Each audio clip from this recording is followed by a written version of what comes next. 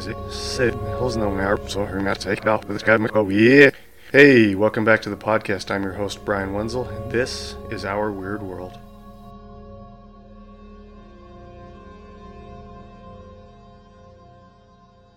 So I actually wanted to start this episode out with talking about an article that I came across actually a while ago. It was actually the beginning of June. I believe the events occurred at the end of May. But for some reason, I cannot find the article. I've been searching, and I thought I had saved it, but apparently I didn't. I can't find it anywhere. But anyways, from what I remember, I'm just going to talk about it briefly before I get into the actual episode. It was just one that was so wild. I thought it was right up there with the kind of stuff that I do on this show. And then also, I want to continue getting back into, the true crime stuff as well that I had done early, but I'll get to that. But anyways, so I saw this story at the beginning of June. I was just looking through news feeds. I like to do that every morning. I was actually just doing that just before recording now. I was looking at one regarding a faux pizza shop in LA that was basically making THC honey, according to the article. And they were making pizzas, but they were like putting the stuff on their pizza, and it was like fake pizza shop, and you could go there and buy a pizza with THC honey on it. So I just thought that was pretty interesting, pretty silly. I didn't think it was worth really diving into, but pretty interesting article. I just read that this morning. It was from just a few days ago. But anyways, this article that I came across at the beginning of June was of a woman who had been murdered in a terrible manner. She was murdered by her own daughter, and her daughter's daughter, her granddaughter, from what I remember, the article didn't actually assist with the murder, but assisted with hiding the body, hiding the evidence. So there was this elderly woman that she threatened to report her daughter. I can't remember for what the circumstances were. This is why I was trying to find the article. I wanted to read it. I couldn't remember exactly what the circumstances were that caused this to happen.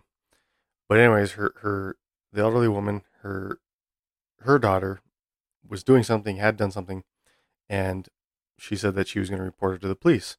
I don't remember if it was like fraud or something like that. I can't recall exactly what the reason was.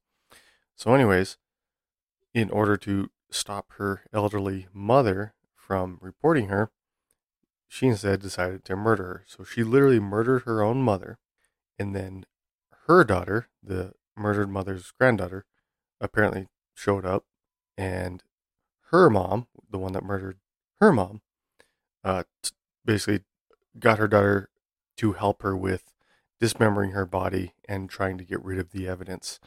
Basically, they chopped up her body and were trying to hide the evidence. And again, I wish I could find the article because I can't remember the exact specifics, but how they were caught. But I just thought that was just such a heinous story. This woman who was murdered by her own daughter, and then her granddaughter was implicit in assisting her mother in chopping up the body of her grandmother and assisting her mother in trying to hide the evidence. And I can't remember how they were caught, but I reading the article, I was just like, oh my gosh, that's so terrible, so disgusting. It to murder somebody just in of itself, somebody that you don't, even if it's somebody you don't know, that's such a heinous act, such a heinous crime. But to do it to your own mother because she's going to report you for, again, I can't remember what she was doing, but that's just, it's shocking sometimes what people will do. So yeah, it's just such a heinous act to do that, and then to talk your daughter into helping you, and she actually agrees to assist in dismembering her grandmother and trying to get rid of the evidence. I don't understand what's going through people's minds when they do something like that. First off, the elderly woman's daughter murders her. What? You murder your own mother because you don't want to get reported for whatever BS you're doing because you're doing something illegal, and then you manage to talk your daughter, her granddaughter, into assisting you in chopping her up and trying to get rid of the evidence. That's ridiculous. Oh, they were burning her body parts. That's what they were doing. And I don't remember if it was somebody saw them doing it or smelt it or something. I can't remember. If you know what I'm talking about, if you've heard about this story, let me know. Again, I searched and I looked for the article. I thought I saved it, but I just could not find it. It was really frustrating. I really wanted to find the details on it, but yeah, oh my gosh, it was just such a terrible act. Hearing about that is so terrible, and I'd like to find the article and maybe read more on it and follow up with it, see what happens. As far as court sentence, because I believe right now they're just in prison wherever it happened, just waiting for trial. Because it literally just happened recently. They just arrested them. It was back at the end of May, beginning of June, sometime in that time frame when they discovered this and they were arrested for it. So, um, yeah, well, I think it'd be neat to follow up on that, see what comes of it, see what happens on the legal side, the court side. So we'll see. Yeah, if you know what I'm talking about, what story I'm talking about, who it is, if you have an article, share it with me. Let me know. Maybe I'll do a full episode on it if I can find it again. Just such a heinous act, but I just wanted to bring that up and talk about that. I don't really have a good segue into this episode.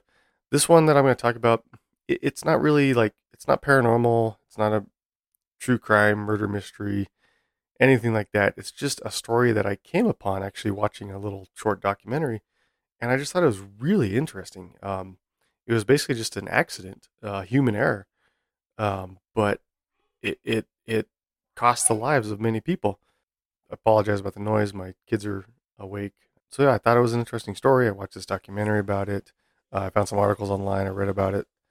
Some of the information from the documentary I watched and some of the articles I found online, there's some information that didn't match exactly. I have the two different articles in front of me. Hopefully, I can note those. Hopefully I won't forget. But I noticed there were a couple things that, so I'm not sure. And I looked up in different sources, and I was still getting conflicting information between this documentary and some of the articles I found. Some reported the same as what this documentary reported. Some reported what this. I found this one from. It's called the. Well, I'll get when we get into it. I'll talk about it. But I found a historical newspaper article about it, and it was actually a clipping of the newspaper article from the local news. I read through it, and some of what they stated didn't match what this documentary states. So I'm not sure if the documentary didn't have their information correct, or if the reporters at the time when this incident occurred got some of their information incorrect, misread, mistyped.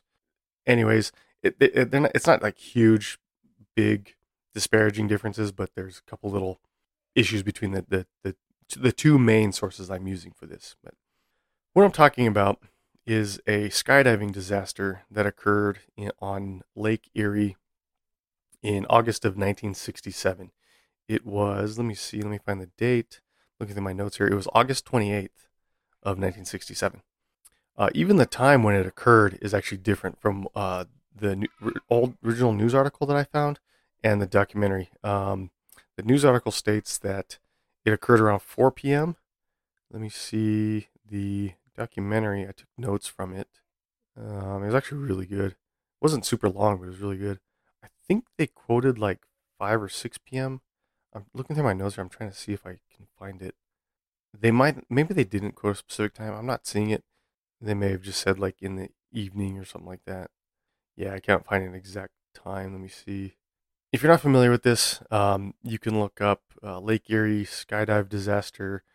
You can look up one of the news article. The article that I got is from the Huron Historical Society. It's www.thehuronhistoricalsociety.org.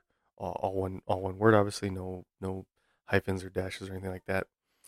And the subject, you can, when you're on their website, you can look for August 1967 tragedy puts Huron in the news. That's the title of the news article from August 1967. So according to the news article, they stayed at 4 p.m. 17 skydivers, they parachuted accidentally into Lake Erie, which is just east of Huron.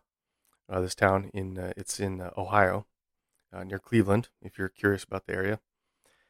They claim that the accident, so according to this news article and even the documentary I watched and other sources, it is considered the worst skydiving disaster of all since skydiving has existed. Skydiving as a sport is fairly new. Obviously, it can only exist with the existence of modern aircraft, and how long has modern flight, kind of been the way it is. Obviously in the early 1900s, it kind of took off. 1930s, it got better. 1940s, 1950s, it really changed, especially with World War II. A lot of evolution came from that in aircraft design, and they got a lot better. So, according to this documentary and some of these articles I read, they do claim that in the 1950s, skydiving did start becoming popular as a sport, as a recreational sport that people would want to do.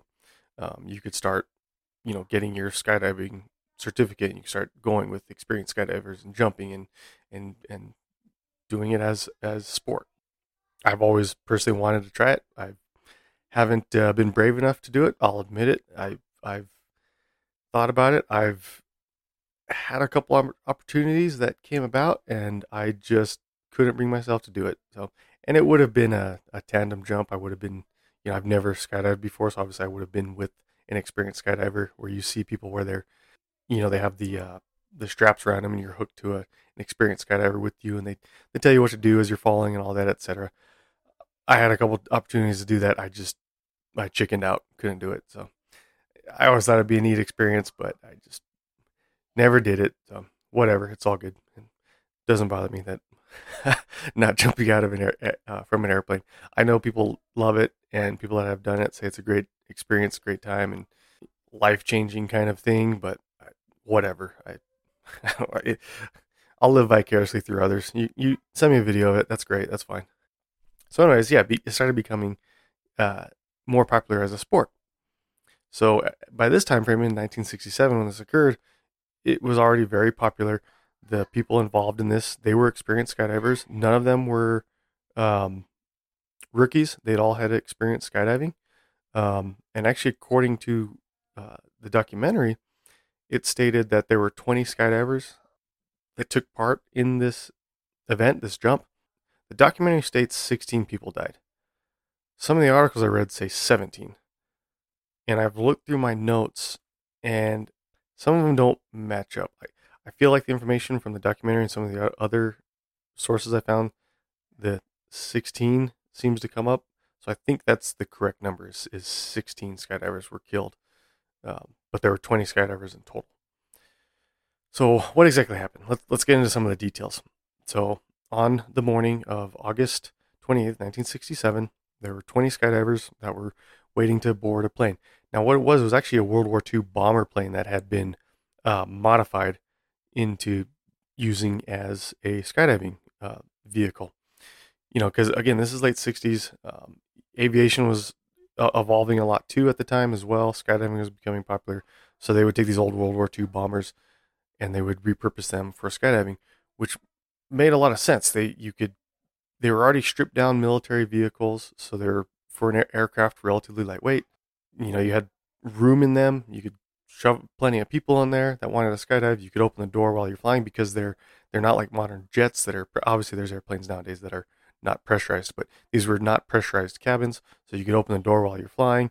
You weren't going to risk of being sucked out or anything like that. And they flew at lower altitudes. They're not flying at extremely high altitudes like a commercial jetliner would fly at. So they were, old World War II bombers like this were probably well suited for this type of activity. So that's what they were using. They were using this modified World War II bomber, B-25.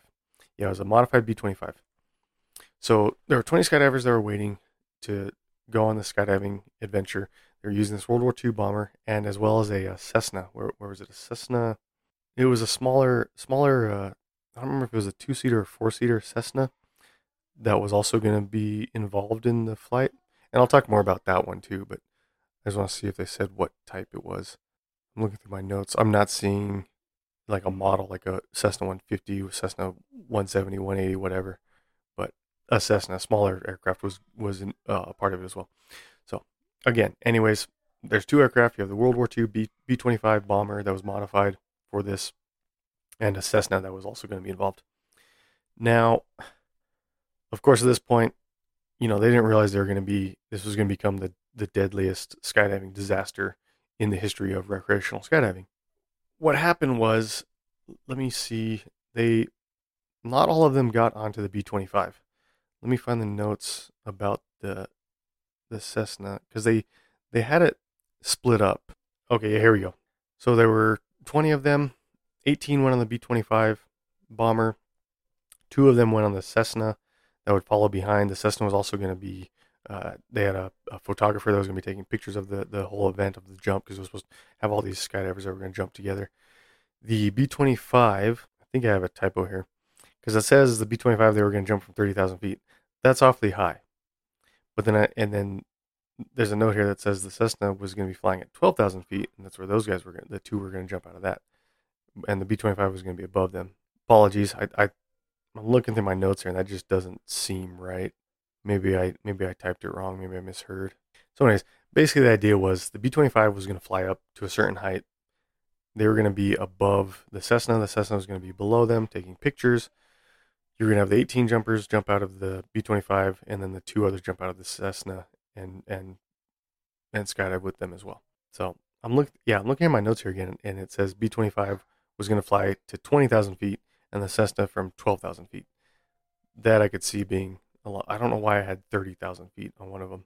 Maybe it was just a typo that I had. But anyways, this was a kind of a unique opportunity at the time that where they thought, okay, we can have all these jumpers jump out of the bomber from a higher altitude, and then we'll have a couple others jump out of the Cessna from a lower altitude and join us in the skydiving event. They were going to do like, you've probably seen videos of where people do like the you'll have a bunch of skydivers and they'll like come together and they'll hold hands in like a big circle and things like that, and they'll have people swooping past each other and next to each other and all. Basically that's what they were going to do.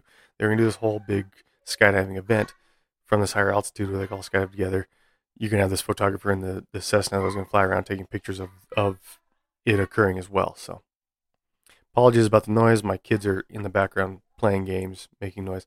Again, I don't have a studio. I don't have the luxury of doing this in a quiet space unless I'm doing it at 2 o'clock in the morning. But let's face it, 2 o'clock in the morning, I'm usually asleep in my bed. So again, apologies. They were taking off, getting ready to go.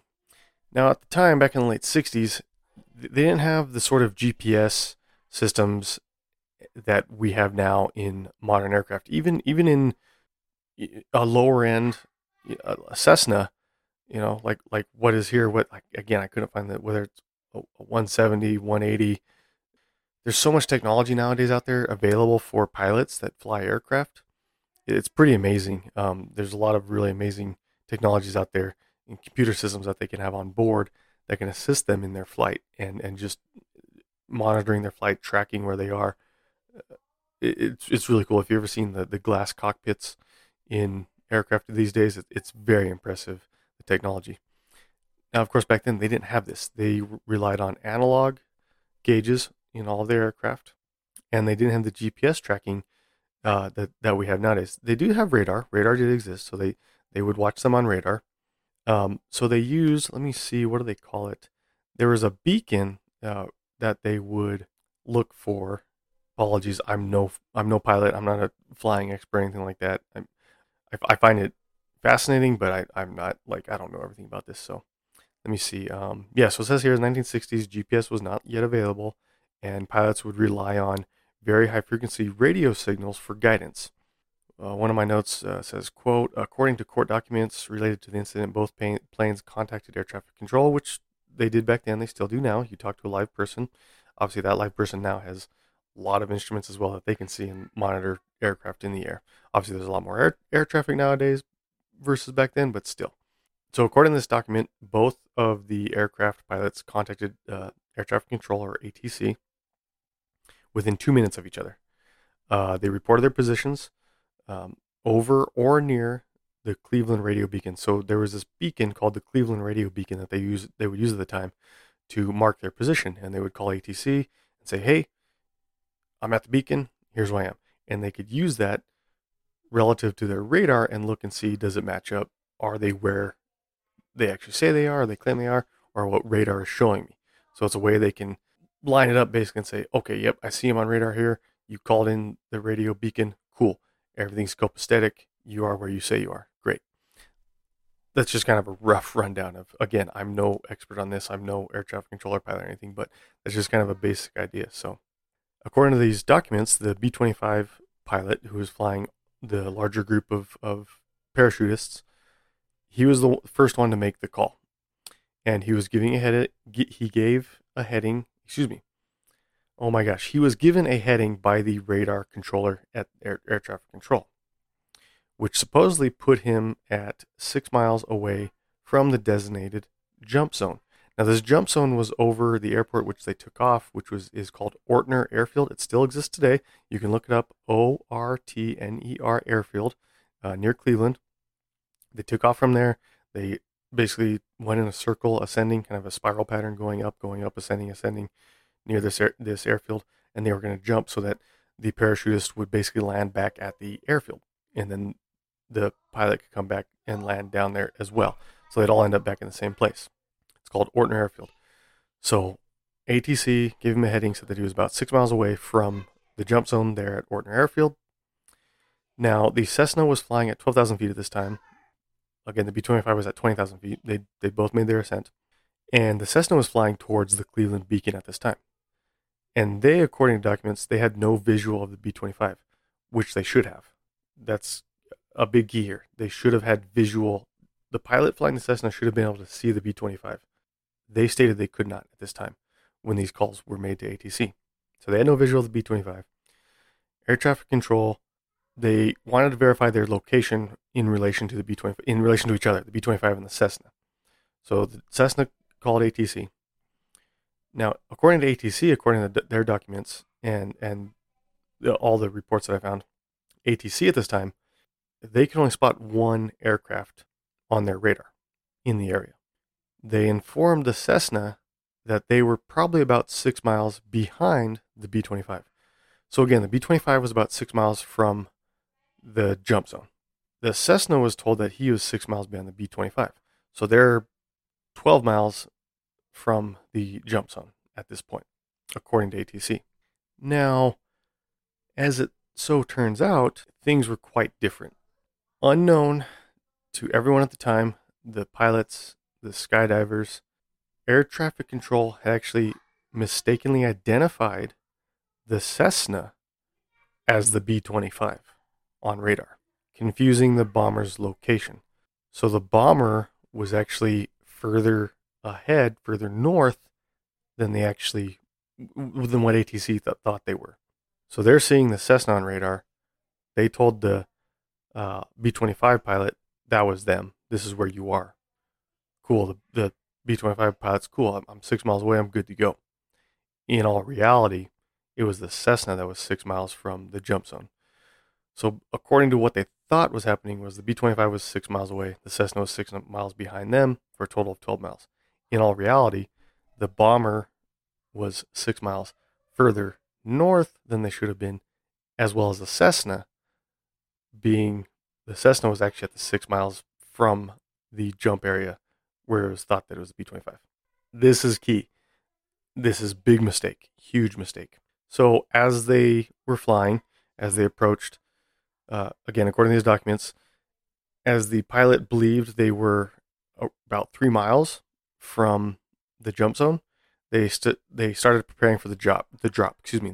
What the skydivers were going to do, they were planning to perform a free fall maneuver, basically close to each other, like I mentioned before. They were going to do kind of like a, free falling, I don't know what you'd call it, like acrobatic moves, however you call it. If you've skydived before and you know what like the terms for that are, please let me know. I think it's cool to watch, but yeah. Anyway, so that's what they were going to do. They were going to free fall together and do all these stunts basically, and it was going to be basically a show for people on the ground at the lake and whatnot. It's summer, right near the lake. Over this airfield, people could see it. It'd be a spectacular sight, right? That's what they're going to do. But there were some complications. So the flight was actually supposed to take place in the morning, but they decided to call it off to the afternoon because of morning cloud cover and fog, which you don't want to skydive when you can't, especially back then. The technology and instruments they had, you don't want to be jumping out of a plane, you can't see the ground. They decided to wait till the afternoon. On this particular day, that wasn't the best idea. All the skydivers, they're in the back of the plane. They can't really see outside because of the nature of the design of this aircraft. They're getting ready to go. The pilot gives them the signal to jump. Excuse me, to the pilot gives a signal to the jump master that they're ready to go and they could jump. When they jumped, it's rapid. They're getting out fast. All of the jumpers, it's stated that when they jumped out of this, they were out within 30 seconds or less. They were just boom, boom, boom, boom, boom, one after another. Go, go, go, go, go. Out, go, go, go.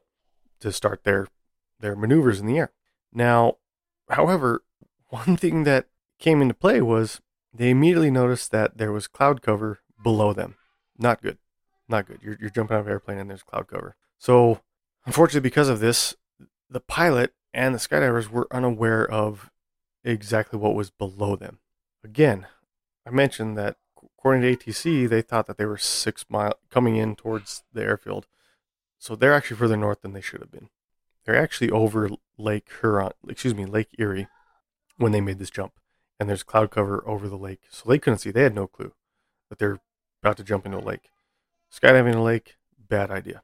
So there's this cloud cover which limit their light and their what they could see. They couldn't see what they were falling into, where they were going, right? So the Cessna, they attempted to locate them after the 18 jumpers had jumped and were in the air. Thinking that the bomber was in the same area, they were looking for him, but they couldn't find him. So now neither the bomber pilot nor the jumpers were there in the area where they should have been. So the Cessna's flying around like, okay, we're supposed to do this jump together. I got these 2 jumpers that are ready to jump, but where are they? Where are you guys? I couldn't find anything in here about as far as like, maybe there are some notes about them having radio to each other. You'd think they would have been talking to each other, but regardless of that fact, whether they were or not, this happened.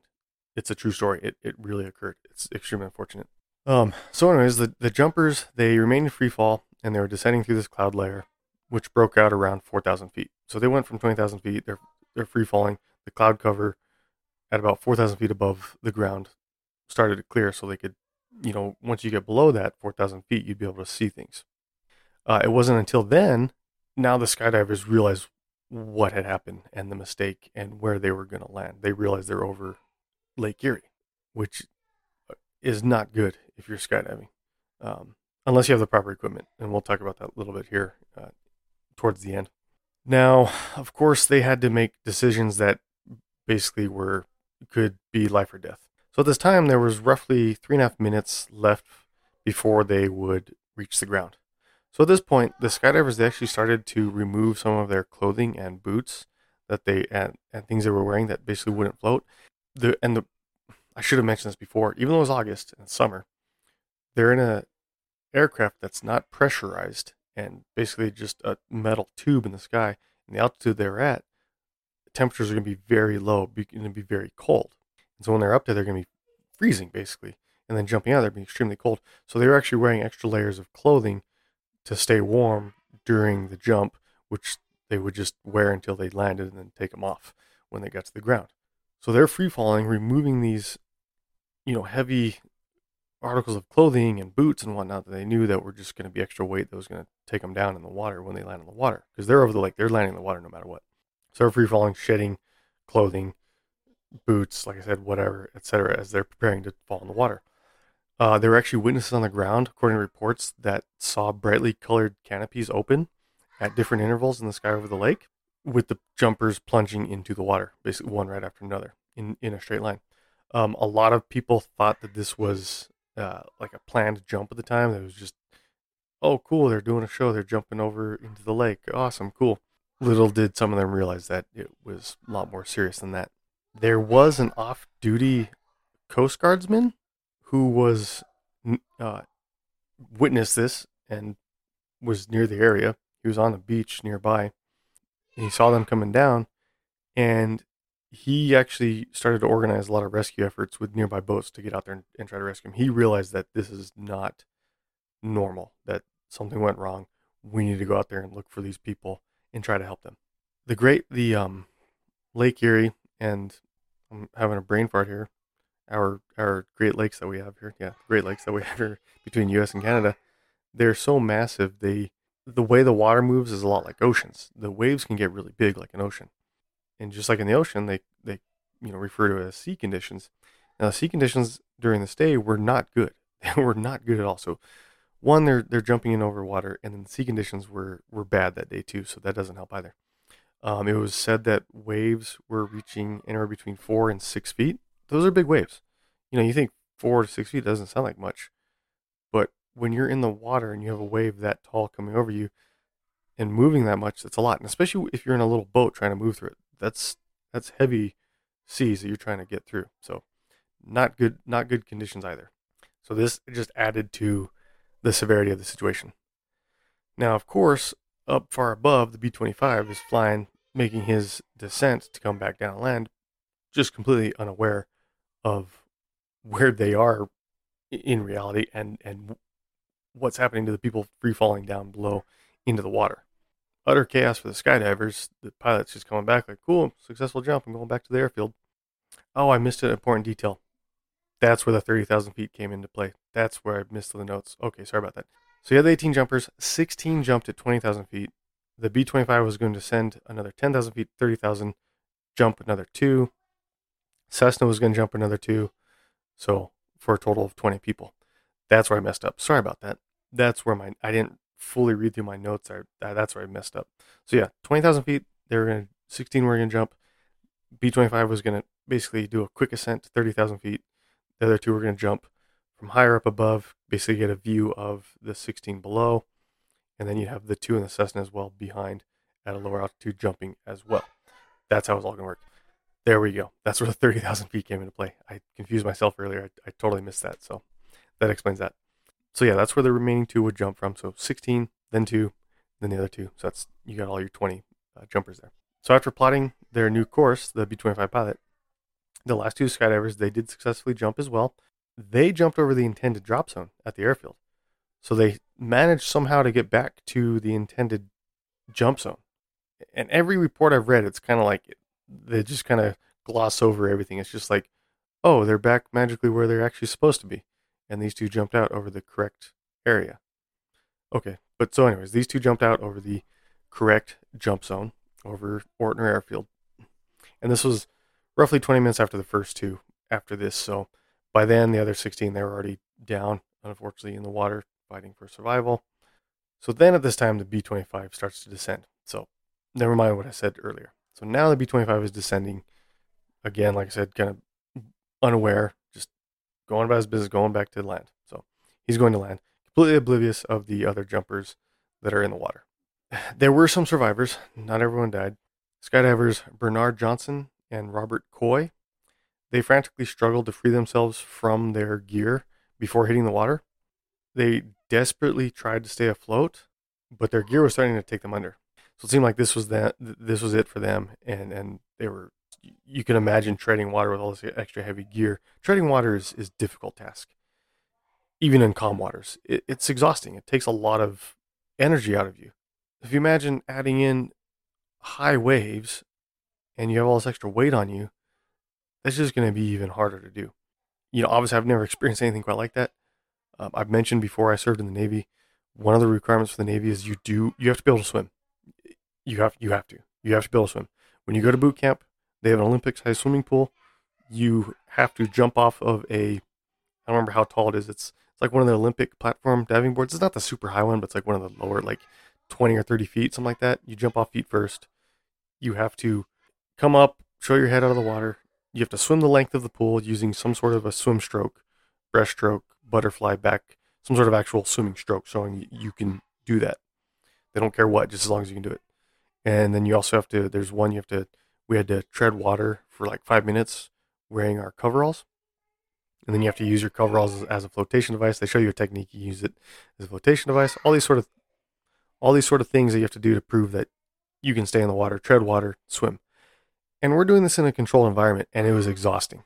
And I was in my mid-20s when I went to boot camp, and fairly fit, I exercise regularly. I still try to now, but I was definitely more fit then than I am now. I'm going to be 40 here in 2 weeks. But yeah, so you have to be able to swim. So being in this kind of situation, I imagine the thoughts going through their head, just the chaos of trying to stay afloat, trying to get all this heavy gear off of you. You're fighting for survival. You got water crashing down on you. It sounds terrifying. Honestly, it sounds absolutely terrifying. I've swam in the ocean, just swimming for fun. You go on a beach, you go swimming. I love it. It's fun. It's a workout. It's exhausting. And then treading water in water, even if it's calm water, it's exhausting. It's tiring. Without gear. So these guys are sitting here, Bernard and Robert, treading water, shedding their gear, getting splashed around and moved around in this water, trying to survive. At this time, there was actually a private fishing boat that appeared off in the distance. It did head straight towards them, and they were pulled aboard basically just in time to survive. They were pulled on board by this fishing boat. The guys in the boat saw them, saw they were struggling, went over there, picked them up, pulled them on board. So fortunately, these two men, Bernard Johnson and Robert Coy, did survive this incident. According to one of them, I couldn't get an exact quote which one was Bernard or Robert. Okay, so according to one of them, Bernard or Robert, they saw a boat. They saw their large radio antenna coming off the top of the boat. This is a different boat, not the one that rescued them. And this also, I saw in other articles too, that supposedly there was a vessel that came towards them and we're going to rescue them, I guess. I don't know. So it says here, I'm just going to say the quote that came from them. So, quote, as he struggled to stay afloat, he saw a man on the deck looking directly at him. This is a different boat, not the one that rescued him. Quote continues, but despite his cries for help, the boat continued past him, not even 20 yards away. To this day, nobody knows who the unhelpful stranger was. Many speculate that he could have been involved in some shady dealings and didn't want to get involved with the rescue. End quote. So that was another boat that basically, according to one of them, Bernard or Robert, saw it come near them, looked directly at the guy in the boat, and the boat just kept going. But anyways, they were rescued by another one. Unfortunately, initially at the time, rescue teams only recovered 2 lifeless bodies. And this was initial reports after the incident. They found 2, unfortunately, deceased bodies of the jumpers. Of course, an investigation began shortly after with local sheriffs, Coast Guard, state wildlife. Who else was involved? I remember looking at my notes. There was also a state liquor commission was involved in the rescue. Basically, they got a lot of local authorities to help in the rescue efforts. Red Cross, things like that, were involved in the local rescue effort. They came from areas from Lorain and Akron around the area to help with the search and rescue. So the next few days, as the investigation carried on, we started to see what had happened. Now, the bodies of the remaining jumpers eventually were retrieved, unfortunately, from the water. Approximately a month later, the National Transportation Safety Board, they did find that the B-25 pilot and the FAA flight controller, FAA FTC, were both at fault for the incident. The jumpers also were found to have some responsibility as well. So they found fault of the pilot, FAA flight controller, and also some of it on the jumpers, unfortunately, who passed away. They basically said the blame on the jumpers was that they jumped out where they could have basically said no because of the cloud cover, basically. That was kind of the argument. It's like, okay, you're about to jump out. You see there's clouds below you. You can't see the ground. Maybe you should have said, no, let's not jump. I know it's exciting. We have this chance to jump, all of us. Maybe we should save it for a clear day. That was kind of their argument, basically saying that there could have still been at any point the jumpers could have said, you know what, nah, I'm not feeling this. Maybe we should not do this. And even the jump master obviously could have made that call too. But really, it's one of those things anybody could have said, hey, you know what, no, we need to cancel this and just say no. So they put fault on the pilot. They put fault on the FAA controller for giving them the wrong heading, the wrong location, putting them further north than they actually were, and on the jumpers for basically just going with it, like, cool, we're out here, let's jump. And it's unfortunate because at this point they're deceased because of this decision. The pilot, his certificate was indefinitely suspended, and then later in 1972, the FAA, they were found responsible for the deaths of the skydivers in a wrongful death lawsuit. This is one of the things that I'm not sure about the information that I mentioned at the beginning. I couldn't find this information elsewhere, so I'm not sure how true this is. I looked on, I even looked on I think it was actually FAA's website, on some like archival stories, information. I couldn't find it. this information. This came from the documentary. I looked at other news articles, FAA's website, at some of their historical archived writings. I couldn't find this information. So this wrongful death lawsuit, I'm not sure about. If you know better than me, if it is legit, if you have a link, let me know. I couldn't find it. So, and like I said, the documentary is the only place that I saw this wrongful death lawsuit against the FAA for the loss of the life of the skydivers. So I'm not sure how legit that is. So that's I just want to put that out there. That's a I think a big part of it. But being that I could only find it in one source, it seems like maybe it was just made up for this little documentary just to make it seem more exciting. I guess I don't know, butter it up a bit. I'm not sure, but yeah, I couldn't actually find it. This I did find in other sources. After this event, the Parachute Club of America changed some of its rules and restrictions. They came up with a restriction that you cannot jump within 50 miles of any body of water unless you have proper survival gear being worn. So you can still jump over water, into water, I guess, near water, as long as you have proper survival gear for that. If you don't, you cannot be 50 miles within a body of water. So they did come up with that. I did find that in multiple locations. I actually found a link to that change when it occurred in the 70s, all that. So that was legit.